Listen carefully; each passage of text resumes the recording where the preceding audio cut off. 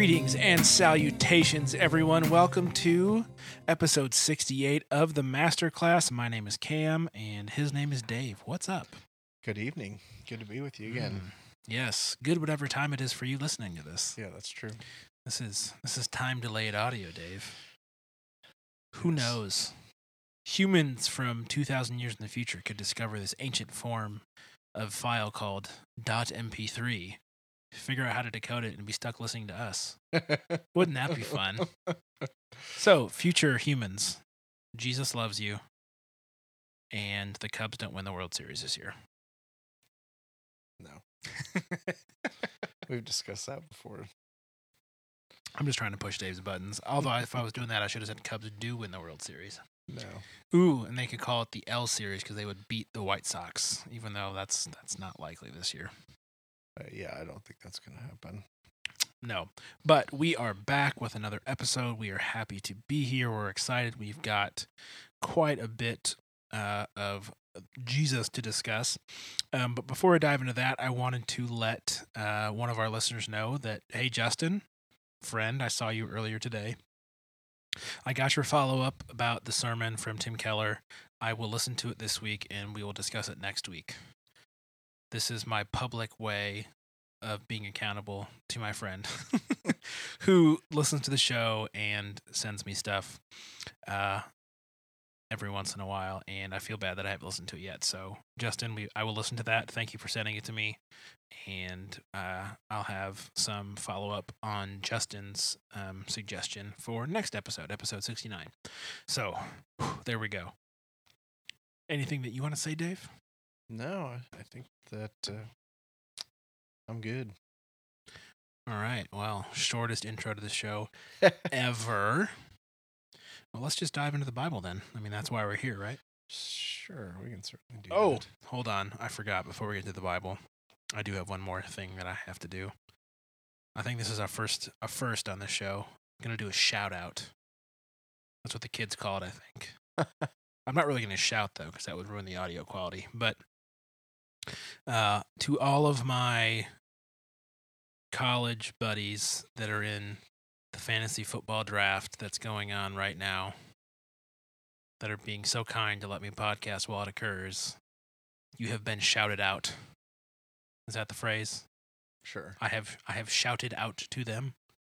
I don't know. I'm trying to be funny, and it's really not working. I think what they really want to know is who you're going to draft.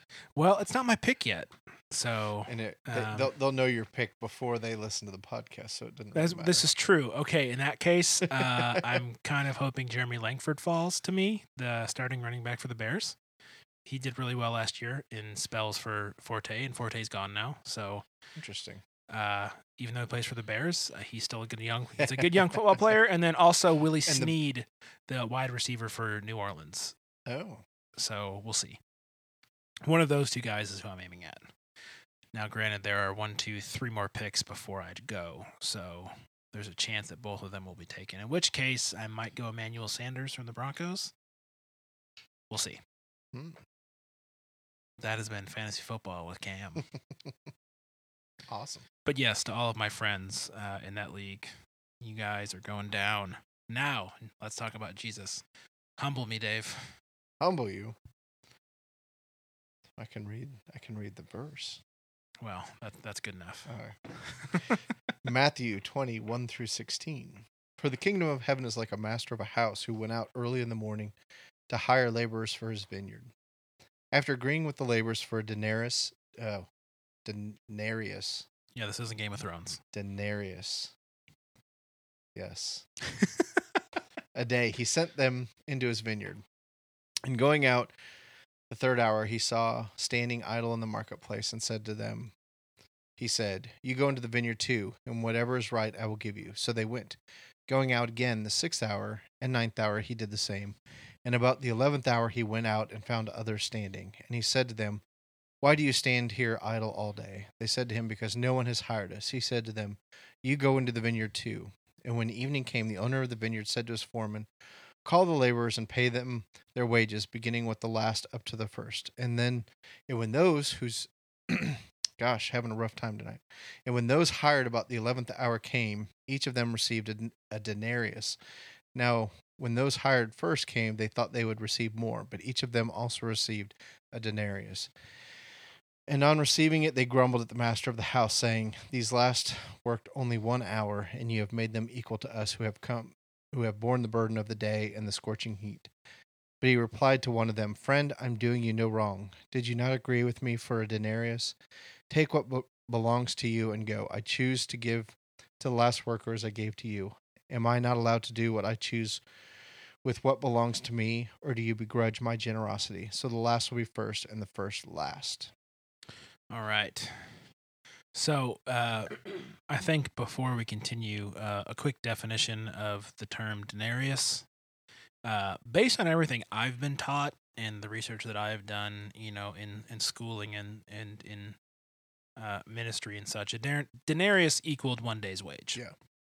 So when he goes out in the third hour and he's like, "Hey, you guys aren't doing anything. How about you go into the vineyard and whatever is right, I will give you, right? I will pay you a day's wage. Whatever the going rate for a day's hard labor is, that's what you're going to get."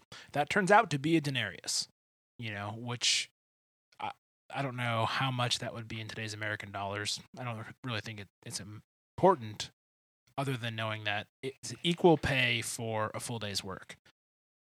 So when we get to the end, we're going to want to keep that in mind when the guys and ladies that worked the whole day get mad about being paid for a whole day's work. Mm-hmm. It's an important thing to remember. But first, I hope that it's fairly clear that in this parable, we are the laborers in the vineyard. And that Jesus is or God, the Father, as it were, is the vineyard master. And he is the one that is going out and finding us and bringing us to do his work, right?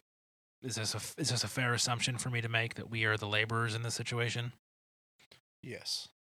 I would say that's fair. And when you say we, I even go so far as saying those who choose to believe that Jesus is Lord and Savior. Well, I was going to be even more general in that we is just humans, because he's going out in this scenario, he's going out and finding people. They're not workers from the get-go. They're standing there being idle. So I think that the potential worker is anybody. Sure. But yes. That's fair. But the person that actually goes into the vineyard is the person that has entered the kingdom to do God's work. Mm-hmm. So he's not out there looking for experienced vineyard workers. He just like, "Hey, you guys aren't doing anything. You're standing there idle. I'm going to pay you a day's work. Come work for me." And I've got lots of thoughts about that concept, mm-hmm. because we'll get there. No, I really like this passage, because I think it particularly has a lot of application to what's going on today, I think. Even though I've only ever worked a vineyard once. I've never worked a vineyard. Do we have time for a quick story? I don't even think I've been to a vineyard. Really? Yeah. Oh, we love going to the wineries. Never. Bring like a little, picnic lunch, some cheese, some crackers, some hummus, some veggies, get a nice bottle of wine, enjoy the beautiful Kansas heat. No, I only go in the spring and the fall. I don't go in the summertime. But a few years ago, there's a local winery here in Kansas that occasionally will crowdsource their harvesting. Mm-hmm. So where you show up at 9, you harvest grapes for 3 hours, and then they provide you with a gourmet lunch and free wine. And this happened to be on, I think, our 5th wedding anniversary. Mm-hmm. So like 2 years ago, maybe 3 years ago. It's 4th or 5th wedding anniversary. They were doing this. We'd never done it. I took the day off work. We went and picked grapes, and then had a really great lunch, and then went home and just lazed about the rest of the day. It was a great way to celebrate the anniversary. So cool. You should check it out. But my point is, I think I had a point. I don't know. Yeah, let's just move on, because I don't remember what it was. I think I just wanted to tell that story. I think that's really what that boils down to. But right, so we are the laborers in the vineyard in this situation. Whether we show up in the 3rd hour or we show up in the 11th hour, the point is that we are the people that God is pulling in to do his work. Mm-hmm. What I also find very interesting about this is that God is always looking for more workers. Mm-hmm. He goes out in the third hour, finds some people. Then he went out again in the 6th hour, and the 9th hour, and the 11th hour. And he's always looking for more people to bring in. And I think this is something that we have to remind ourselves as Christians, that we're not the last ones in.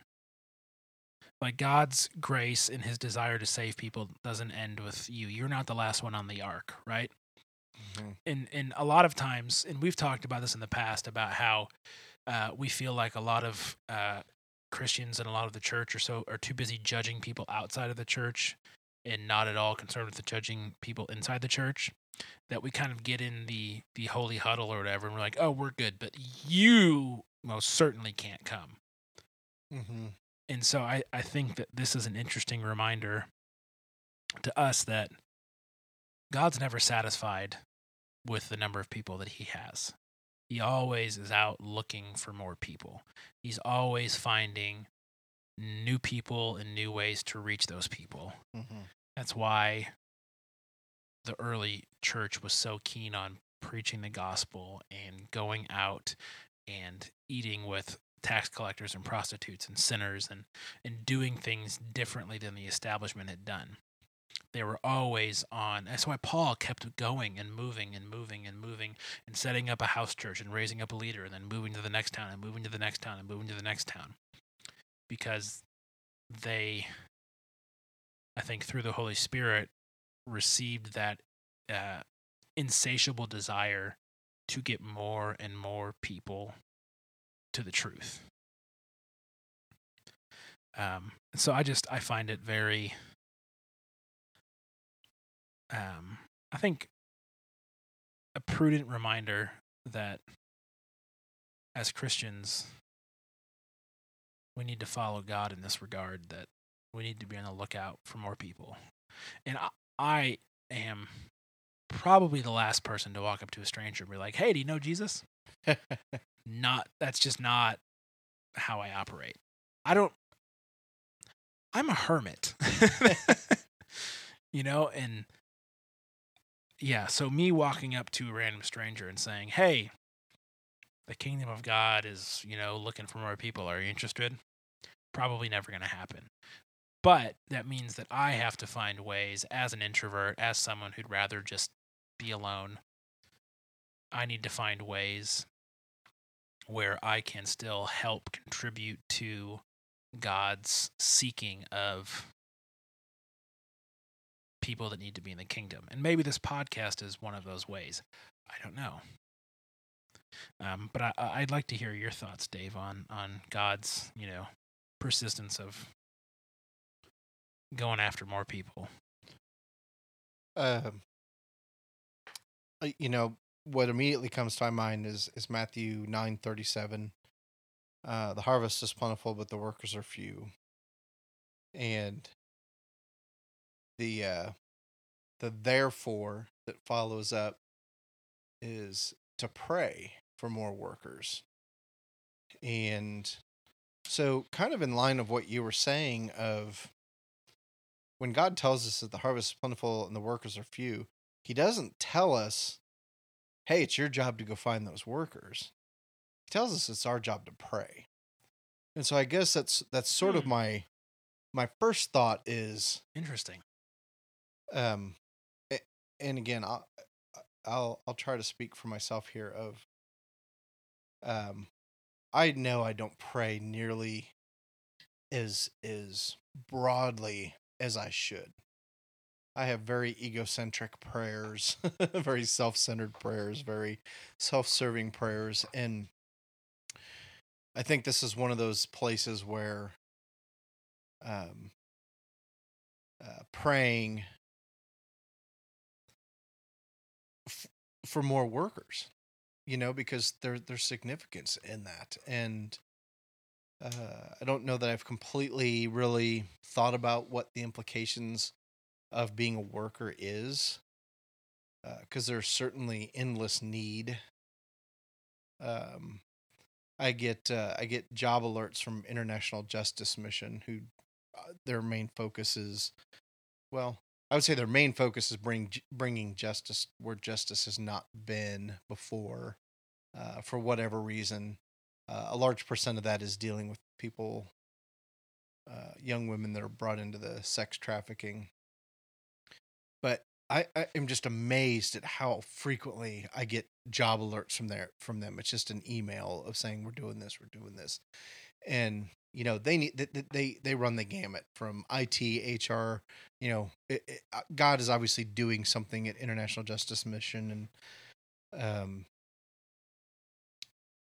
I guess in short, what I'm saying is that there is a huge need for his workers, whether that is a true worker job of going to work for some place like the International Justice Mission, or if it is just a praying for others in terms of just kingdom work, what we all do day in and day out of being a follower of Jesus Christ. We need to have the term that's coming to my mind. I go to Heartland Community Church in Olathe, is they use the term arrows out.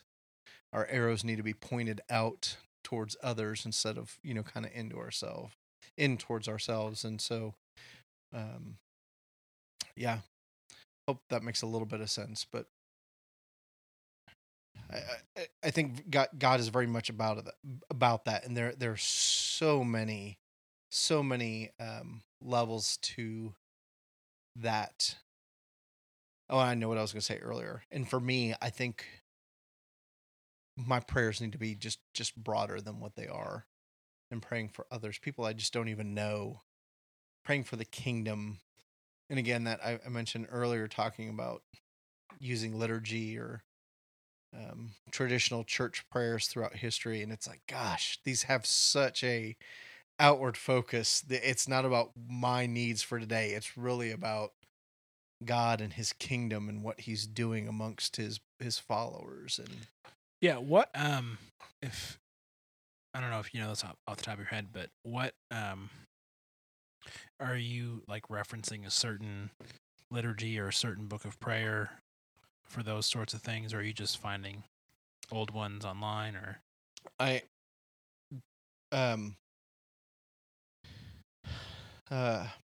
if you Google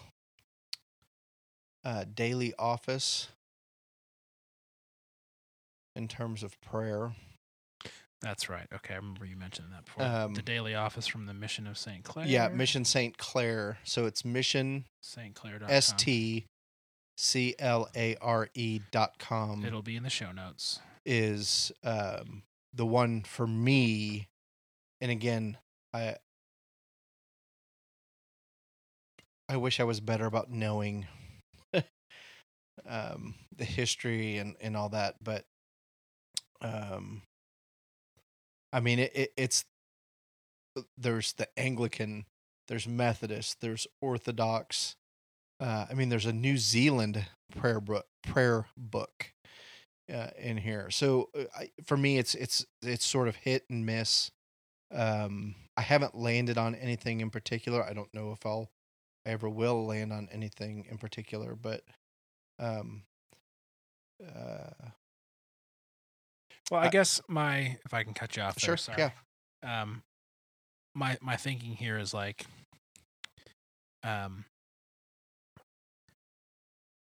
it has been my experience that left to my own devices, I do not spend not even adequate, but like barely any time in prayer, because I've got lots of other exciting things to do to waste my time, and prayer just seems like something that I'll get to it later, right? And I never do. And so this like equates to me of like, I haven't worked out probably in like 4 years, and I got fat. So one of the perks of my job is that I now have a personal trainer 2 days a week. And I was not willing to work out on my own, but now that I have someone that directs me in how to do it and how to do it correctly, it's a no-brainer for me because I just show up and do what he says. He says, lift this, I lift that. He says, push that, I push that. He says, do crunches, and I laugh at him. But the point is, to me, like, my track record was I don't work out. So I put something, and thanks to my boss for giving me this opportunity, was able to put something in my life that took the decision away from me and said, no, it's Monday and Thursday at 9:30 that we work out at this time. And you show up and you do what this guy tells you to do. And guess what? It's fantastic. Mm-hmm. I've only done it 3 times and I already feel better. I can tell a difference in my body. Mm-hmm. Not much has changed on the outward side, but just the way that I feel about my body and the way that, like, I can actually feel like my abs, and I can feel my legs, and I can feel, my lats and my triceps because I'm actually doing the work. And it's because I've put this coach in my life that removes the I don't want to do it option. It's like, no, I'm here. We're paying good money. I might as well. And so to me, like, the daily prayers, the daily offices, the liturgy is the personal trainer for prayer. Yes. I don't have to come up with my workout and then go to the gym and execute it. No, I show up. Someone has curated the workout, or in this case, the prayer for me. I can show up, and in the midst of my stress or my busy day, I can have a moment where there's something prepared for me that is going to remind me of why I need to pray. Mm-hmm. And to your point that it's outward focused, because so many times when we're praying, we're like, oh, I'm stressed, help me with this, help me with that, help me not be like this, help me be more like that. But I often find when you read, these old prayers, it's about other people. That's even more humbling than praying for yourself. It's like, oh my gosh, there's so much else going on in the world besides my little bubble. And so I kind of equate this stuff to a personal trainer for prayer. And then even more in depth after that is your spiritual walk. And if I can use a personal trainer to help me get into better shape physically, why would I not use a spiritual trainer in this instance to help me remember the importance of prayer and why we do it and why I need to do it? Yeah. And I need that. And I'm fairly certain I've mentioned this before, but what just stood out to me is, for tonight's prayer, August 2nd, the nighttime prayer under confession, it just begins, let us humbly confess our sins unto Almighty God, most merciful God. We confess that we have sinned against you in thought, word, and deed, by what we have done and by what we have left undone. We have not loved you with our whole heart. We have not loved our neighbors as ourselves. And it goes on. And part of just what hit for me on this is, one, the plural pronouns. It's not me, it's not I, it's we, it's us. And so that was a big part of it. Do you know how many modern worship songs I want to rewrite and remove I and put we? Yeah. And not, one, to make a point. It's okay. It's because there is an individual. There is, but there are so many more songs where I'm just like, and part of me wants to make a point, but the other part of me is like, this would be so much more powerful if it said we instead of I. Yeah. And the other thing that has just stood out to me is I'm still wrestling with this a little bit, because I think there's a place for confessing a particular sin of, okay, God, I know I did this and I shouldn't have done that. But I think we can kind of get mired in the minutia of our confessing sins and listing them all out. And there is just this sense of we have sinned against you, thought, word, and deed, by what we have done and by what we have left undone. There's just this, for me personally, in my relationship with God, of just him sort of going, there's like his grace, his awesome grace of just, yeah, you're absolutely right, that is all true, and all of it is forgiven, and you don't have to list the individual sins. And if you think of it later and something comes to your mind that you need to confess, go ahead and confess it. But the broad prayers are actually quite sufficient when your heart is in that right place of coming before Him and asking for forgiveness. Indeed. Oh my. Still so much to talk about, Dave. I know. All right, so let's go to verse 7. This is a verse that I'm particularly interested in. Mm-hmm. Well, I suppose we should back up to verse 6. He said, about the 11th hour, so the very end of the day, he went out and found others standing. So these guys have been standing there all day. He said to them, why do you stand here idle all day? Like, what's going on? Why are you guys still here? And they said to him, because no one has hired us. And he said to them, you go into the vineyard too. So these guys are looking for work, theoretically, but they just stand there all day waiting for something to happen to them. Mm-hmm. They're just standing there, and they're waiting to be chosen, right? And I just kind of wonder, like, how many people today are just waiting for someone to choose them? It's not that they're anti-God. It's not that they're anti-Christianity. It's not that. How many people are just waiting for somebody to reach out and choose them and say, you matter. Mm-hmm. Your life has value. Can I show you why? I just wonder. Like, how many people are just going through the motions of everyday life, wondering what this is all about? Why do I have such a crappy job? Why does my family suck so much? Why this? Why that? Why are people blowing each other up? And why are people shooting cops? And why are cops shooting people? And why are people running people over with trucks in France and blowing people up in the Middle East and cutting people's heads off in Syria? And why is all this happening? How many people are just waiting to be given the opportunity to be shown that there's meaning and purpose to life? I just wonder. Mm-hmm. And so I see a verse like this where they're like, we no one chose us, so we just stood here until now because we didn't know what else to do. You know? Mm-hmm. And that,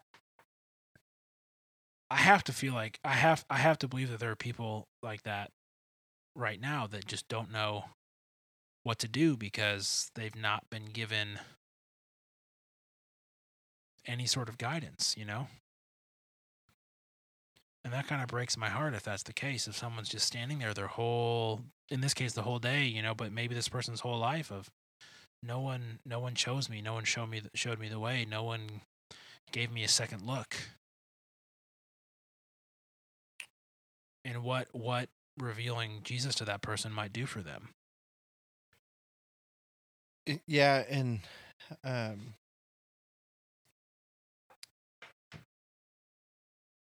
and again, as Cam and I have the microphones in front of us, at least for me, a lot of what I say, a lot of what comes out is an element of thinking out loud, and I haven't definitively, you know.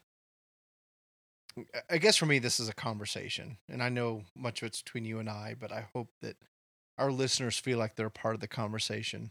But I as you were talking about this, I had a moment of being somebody that's either standing next to that crowd, waiting all day, or maybe even being a person in that crowd. And what is the conversation that is going on as they're waiting there idle? And I guess I had this sort of sense of that the conversation probably indicates some sort of not wanting to be chosen. You know, there's this sort of outward, like what we say that becomes sort of our wall, our protection, what we sort of put out there to protect our hearts, to protect our, you know, innermost insecurities. And so as I'm standing there in this group of people, is the conversation, I don't really want to work. It's kind of nice, you know, you can stand here, don't want to be in that hot sun doing, picking the grapes and, oh yeah, the guy that owns a vineyard, he's a real jerk. And, just, there's just those kind of conversations. And so on the surface, as I'm standing there in the group, listening to everybody else kind of talk about why they haven't been chosen, the conversation would sound like people don't want to be chosen.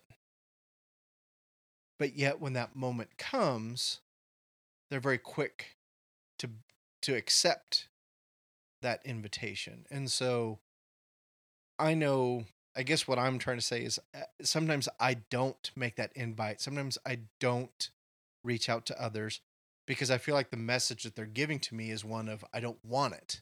I'm not interested.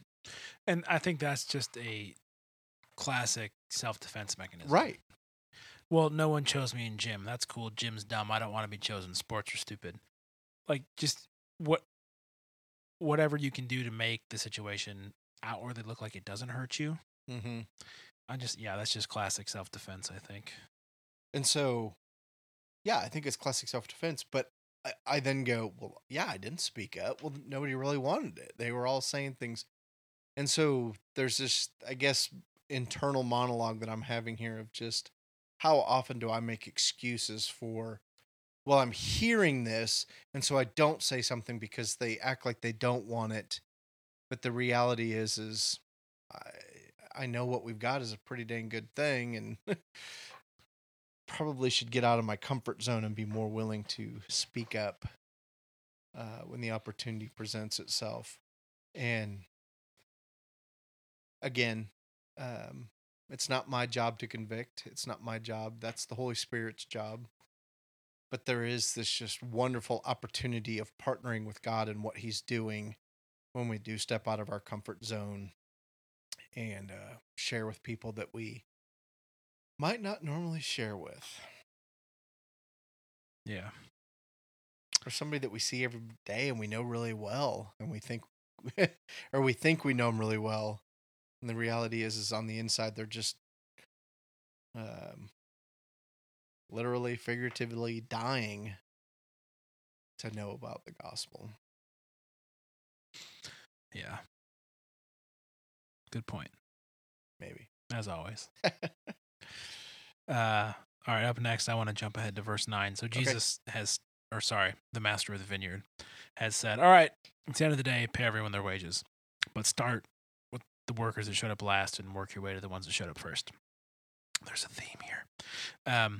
He says, it says, when those hired about the 11th hour came, each of them received a denarius. And remember, denarius is equal to a full day's wage. So those that showed up at the very end of the day and worked the least got paid for a full day's wage. And this to me is phenomenal. Mm-hmm. And I think if you just kind of realize what this parable is about, and it's about God's willingness to give out grace completely unmerited. Everyone got paid a full day's wage, regardless of how long they worked. And this to me is an example of it doesn't matter to God when in history you've joined the story. You still receive the same gift. And I think can you imagine being one of those men or women that were standing there all day, maybe begrudgingly not wanting to work, maybe just being desperate, but they don't have, the physical gifts that a vineyard laborer needs. Maybe they're small, they're weak, they're old, and they're going to pick the young strapping workers to do the work because they're going to get more done, right? More for their money. But to be one of those people, to get this guy to show up at the end of the day saying, you've been here all day, okay, come work. And then you get paid a full day's wage for a few hours work. That's gonna leave a lasting mark, hopefully. Unless you're greedy. But I think it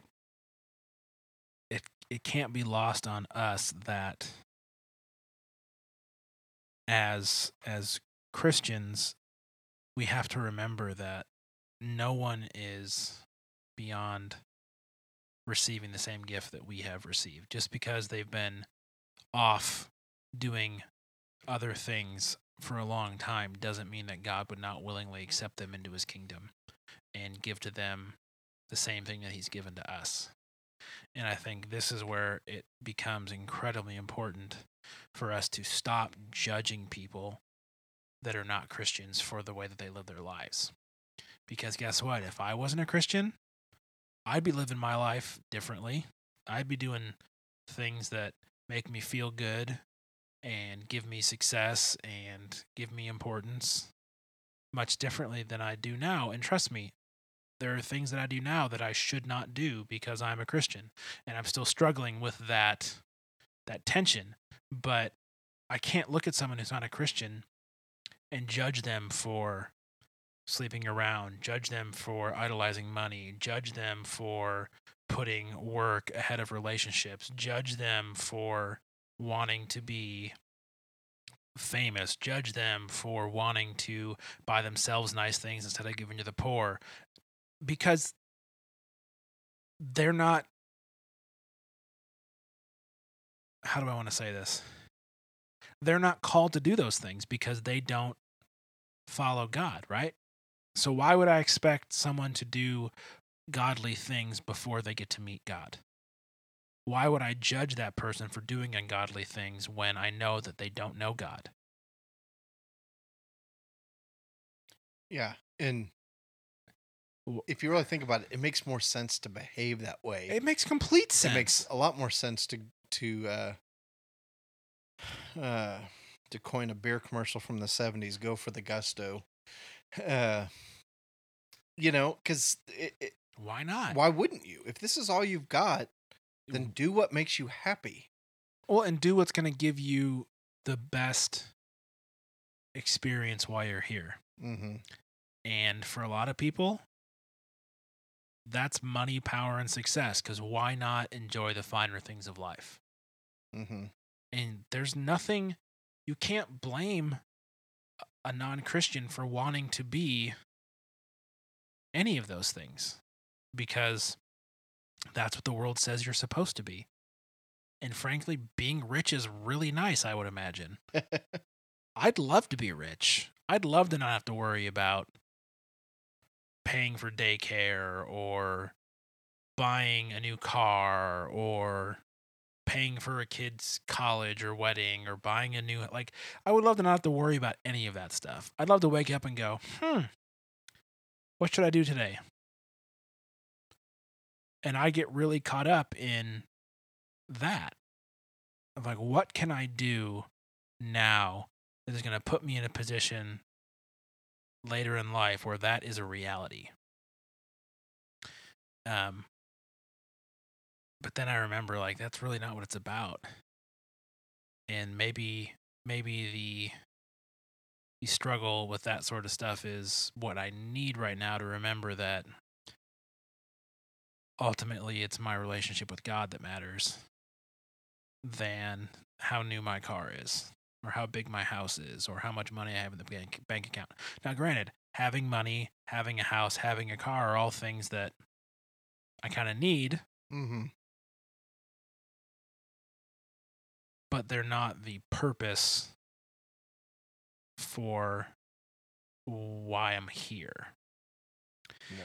And so I just think it's incredible, if I can try and bring this back, that God would give the exact same gift to people who have been with him since they could understand what the gospel meant, and to people that only understand it late in life, but come to that same saving knowledge of Christ and of God and of the Holy Spirit and of the gospel and all of what that encompasses. And I mean, you're just not going to find anything greater in life than God saying your sins are forgiven.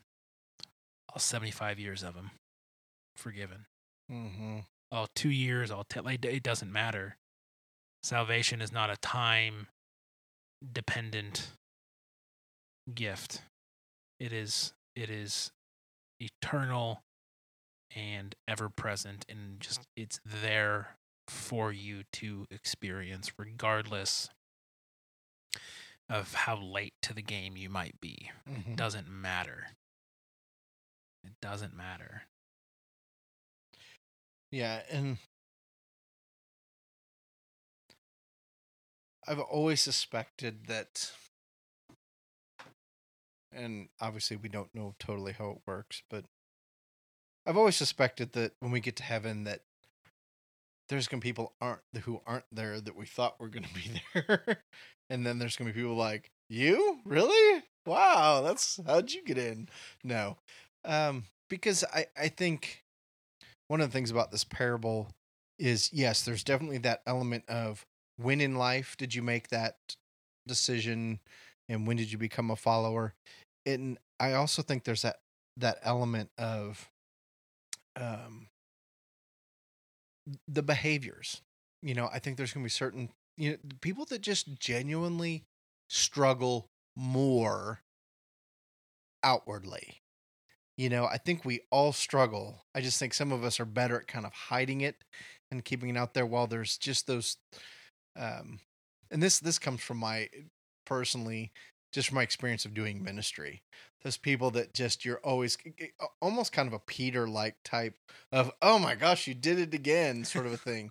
And it's that, they live life wholeheartedly. And because they live it wholeheartedly, there's that element of they say things they shouldn't, they do things they shouldn't, and their sins are just much more visible to everybody. And so you think, oh no, not you, yeah, that guy's a mess or whatever. And yes.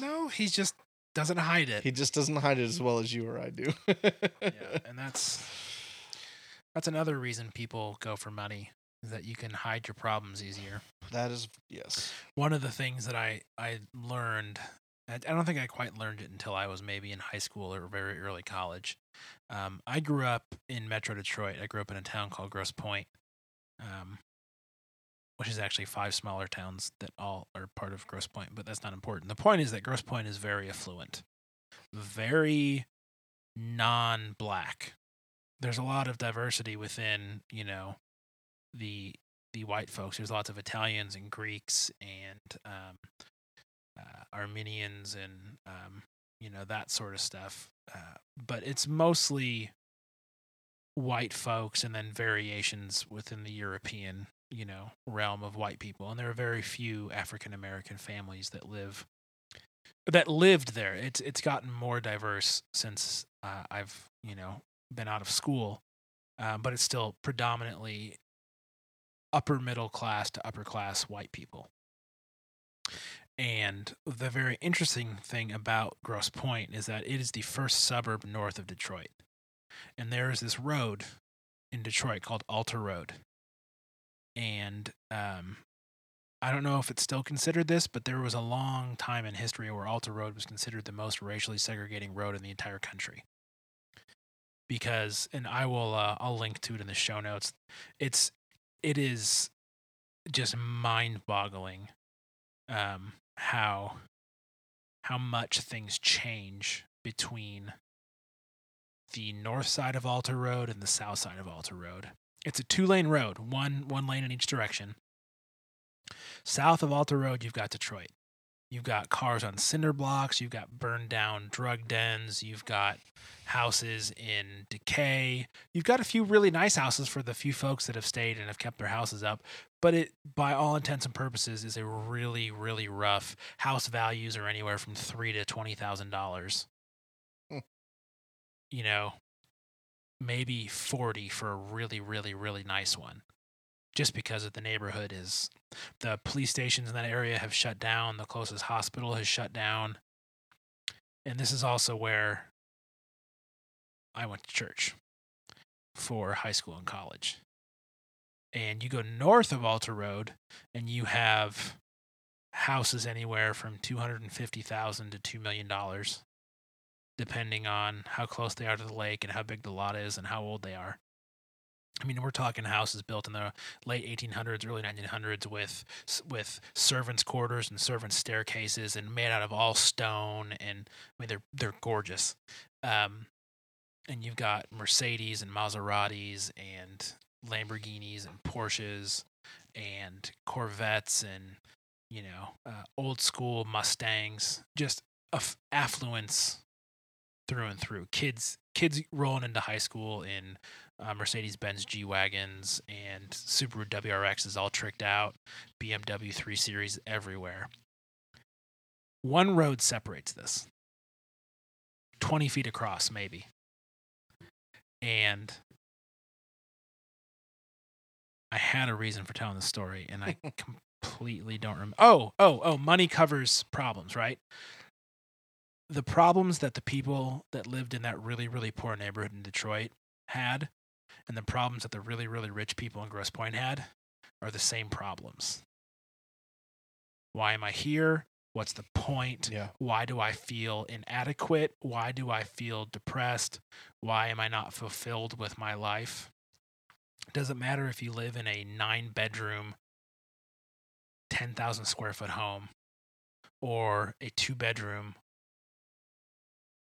decayed house. The human problem is still the human problem. It's just that the money covers it up far better to where people think that you've got it all figured out, when in reality, we used to joke. I went to the high school that was in that part of town was called Grosse Pointe South, and I went to Grosse Pointe North, which was still a very, very, very nice part of town, but was much more down to earth as far as like the houses, were like 3 or 4 bedrooms, which makes it sound like they're small. Like I grew up in nice homes, and I grew up with nice things, and my parents made good money, but we were not millionaires.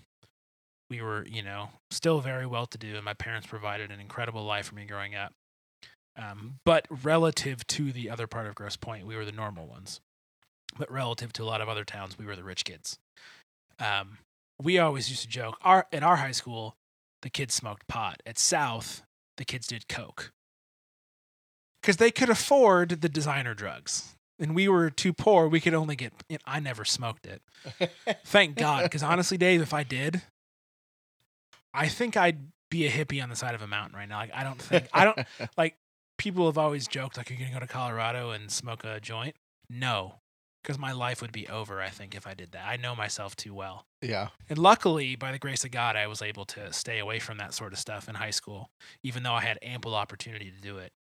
But the point of all of this is that whether you're a poor kid, whether you're a middle-class kid, whether you're an upper-class kid, or an adult for that matter, the same feelings of these people standing idle, waiting for someone to choose them are there. Yeah. We just have different options to cover those problems up. And when you have money, you don't necessarily have to resort to violence or theft or just to survive, right? You can do whatever you want. But it's unfortunate that the folks that suffer that same human problem that don't have any other way out are stuck to resorting to perpetuating the poverty cycle. And it all comes down to that human problem of, why am I here? Why does this feel so inadequate? Why has no one chosen me? Why can't I figure out what this is all about? And we are given so many, life is about money, life is about power, life is about sex, life is about, being a thug, life is about being a lawyer. Like wherever you grow up, life is about something. Mm-hmm. And it's always bullcrap. If I can be, I almost cussed, but I didn't. I said crap. I'm proud of myself. Yes, good job. Sorry if that sounded preachy, but that's just something that I've been really churning on for like years. That whole like human problem thing. Like that is not unique to your situation. You're like that is a baseline thing that all people feel. What changes is what it gets covered up by. Yep, exactly. So, yeah. I came to that conclusion when I was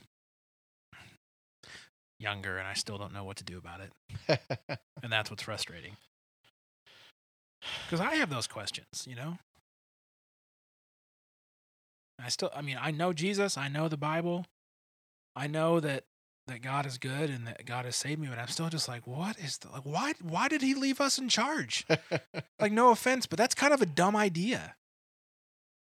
Mm-hmm. And I even though I know the truth, and even though I believe it, and even though I know what the end game is, I still just kind of scratch my head like, why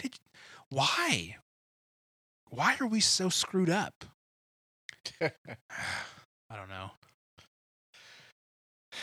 Does that make any sense? Oh, absolutely. Yeah. Okay. Oh, yeah. Yes. Sorry, sometimes I get talking like that and I forget where I am. Like I get so into my own head and into my own thoughts Mm-hmm. that I forget that I'm actually talking into a microphone, and I'm just like, it's just stream of consciousness. Just go with it. And then I kind of realize like, oh my gosh, I had a point when I started, and someone is listening to this, and I need to sound somewhat like I know where I'm going with my thoughts, and then I panic. So Yes. anyways, full disclosure. So, Dave, Yes. why do the people that worked all day, as it says in the passage, grumble that they have received the same pay as the 11th hour workers? I think kind of what you were just talking about there. It goes back to our human nature, our sinful, fallen human nature, and Our rights. yeah, and we're focused on ourselves and what I get versus what somebody else gets, and yeah, it's viewed as not fair. It's what it boils down to, is it's not fair.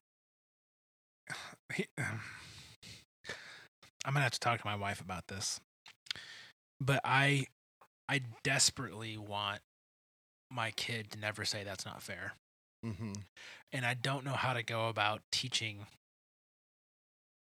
my kid that the concept of fair is non-existent. You know, like, is that wrong of me to want my, when she's 4, for her to say, well, okay. Like, where does the concept of fair, you know, it's like Santa Claus and Easter Bunny to me. Why do we tell kids that they're real? Only to be like, just kidding, we've been lying to you for the last 6 years, but still trust us, we love you. We've actually had the Santa Claus talk. We're on different pages on that one. That's still to be TBD. I don't know. I want my kid to have a more realistic view of the way the world, like, the sooner that she can understand the way the world works, I think that's only going to be better. Mm-hmm. And if she's jaded by the age of 10, I'm sorry, but that's the way the world is, you know? And I think you're right. It comes down to what's fair. I worked all day and you're going to pay me the same amount as you paid that guy for working an hour. That's not fair. Even though, as the master points out, did we agree on a rate? Yes. I'm paying you what we agreed upon. How is that not fair? Is it not up to me to do with my own money as I please? Are you going to begrudge me my graciousness? Like, I think it's an amazing rebuttal. Like, we agreed on a price, a fair day's wage. You got what you paid for. You can't tell me what to do with my money. I hired this guy on a completely separate contract apart from yours. Right. These are two unrelated matters. It is up to me to do with my stuff as I please. I have met my obligation to you, and my obligation to you was fair and good. And you were treated well. Yep. Good day, sir. Just kidding. You can't leave. This is the kingdom of God. You're stuck. So, yeah, I think, it, like you just said, it comes down to fairness. And I don't know where we get this concept that life is fair and that it's going to shake out and we're going to get what we're due. And God, I sound like such a curmudgeon. No one has rights and fairness isn't a thing. Yeah. Well, and that's, I mentioned International Justice Mission. Additionally to getting their job postings, I also get just regular updates, praying for people. And I think of people, there was recently one where 2 people were wrongly accused of being stealing, of being thieves, and it took 8 years for them to have those charges like be exonerated and have them dropped and their innocence proven. And I'm just like, oh my gosh, I complain about so many things, and I can't even imagine being in that situation of 8 years being in jail for something I didn't do. And yeah, it just makes me realize the things that I complain about are so ridiculous. Yeah, and I think these two thoughts really lead up to our last point here before we say goodbye, is that it ends with the last shall be first and the first shall be last. Essentially, there's equality in God's kingdom. Not fairness, but equality. Because fairness and equality are not the same thing. Right. And I think equality is much more important than fairness. And to that point, the master of the vineyard pays every worker, regardless of when they came to the vineyard, the same amount of money. My gift to you is equal. Everyone gets the same amount of money, regardless of how long you worked. So it's not fair, but it's equal. And I think that's going to be a really weird concept in heaven. Just like equality. Yeah. Like there's a lot of people that talk a good equality game here. No one really wants equality. And it's always the majority that's chanting, yeah, equality, equal rights, woo. And it's always the minority that's like, I don't think you understand what that means. So anyways, I think it would be, gosh, I really need to get my thoughts together here. That concept of the last shall be first and the first shall be last. Like it does not matter to God how long we've been wearing his t-shirt, right? Right. All that matters to him is that we're in the family. Doesn't matter if you're the first son or the last daughter. If you're in the family, you're in. Yeah. And I think that's really kind of what I'm latching onto with this one is like, it does not matter who you are or what you've done. Like, there's still a spot for you if you want it. Yes. And God is out there always looking. Up until the 11th hour, he will be looking for people that want to be chosen. The people that are just like, what do I do? And God's going to say, here's what you do. Yeah. And I just think that's a very compelling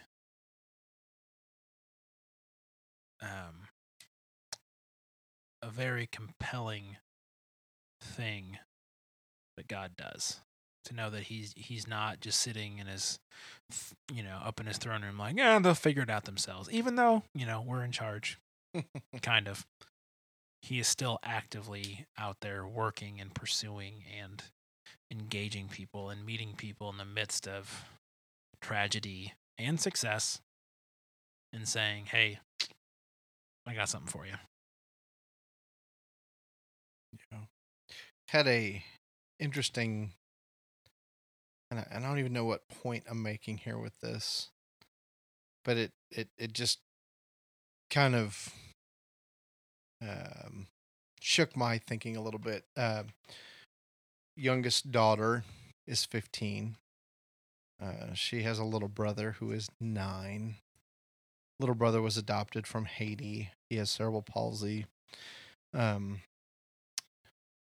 Did not walk when we adopted him. He can walk now. Still working on verbal skills. Family, we're still learning to we're still learning sign language so we can communicate with him if the verbal skills don't come into play. But I made just an offhanded comment to Olivia one time about her brother, in that she really needed to serve him because in heaven, the first will be last and the last will be first. So I was like, hey, you're going to get to heaven and you're going to want to be on his side because he's going to get, and she looked at me like, what? And I go, she goes, yeah, I know what the Bible says about the first will be last and last. She's like, he's not last. And I'm like, really? You don't see that? She goes, no. Why is he considered last? Why does he get to be the one that becomes? And I guess my point being is I don't really know. Like, and I'm not going to try to come up with an answer here right now, but it was just very interesting that my daughter did not see her little brother, who is handicapped, who was very dependent on others to get through his day, is being in that category of the first shall be last and the last shall be first. And like I said, I'm not exactly sure what the point is that I'm making here right now, but it was a very heartfelt from her of just literally like, what are you talking about? Like, she just did not view him that way. Mm-hmm. And I don't know. I guess my point being is I think God sees the world probably very differently than the way we see the world. Oh, I sure hope so. And, from the mouths of babes, wisdom, but, yeah. So I'm not going to try to expand on that any. Just my story, just a little anecdotal of philosophical cliffhanger. She really challenged me in my thinking of why I would assume that he was, I'll use air quotes, a lesser in terms of the kingdom and where his position would be. So, Well, on that note, sure. Thanks so much for listening to episode 68 of the Masterclass. Remember, you can share your thoughts with us on Twitter. Dave is at 108HBO, where 8's the only number, and I am at Cam Brennan. I'm going to make a spoof account for you where it literally is at 108HBO, where 8 is the only number. Like it's just like it's 70, yeah. And it's the worst picture of you I can find, and I'm just going to listen back to X episodes and write all the silly things that you say and tweet them. Okay. I'm not because now you know it's me, so the trick is lost. You can get me on Twitter at Cam Brennan. You can email us hello@supermegacorp.net, and also, last but not least, please be sure to check out the show notes, which can be found at supermegacorp.net/masterclass/68. Well, yeah. Until next time, bye. Bye.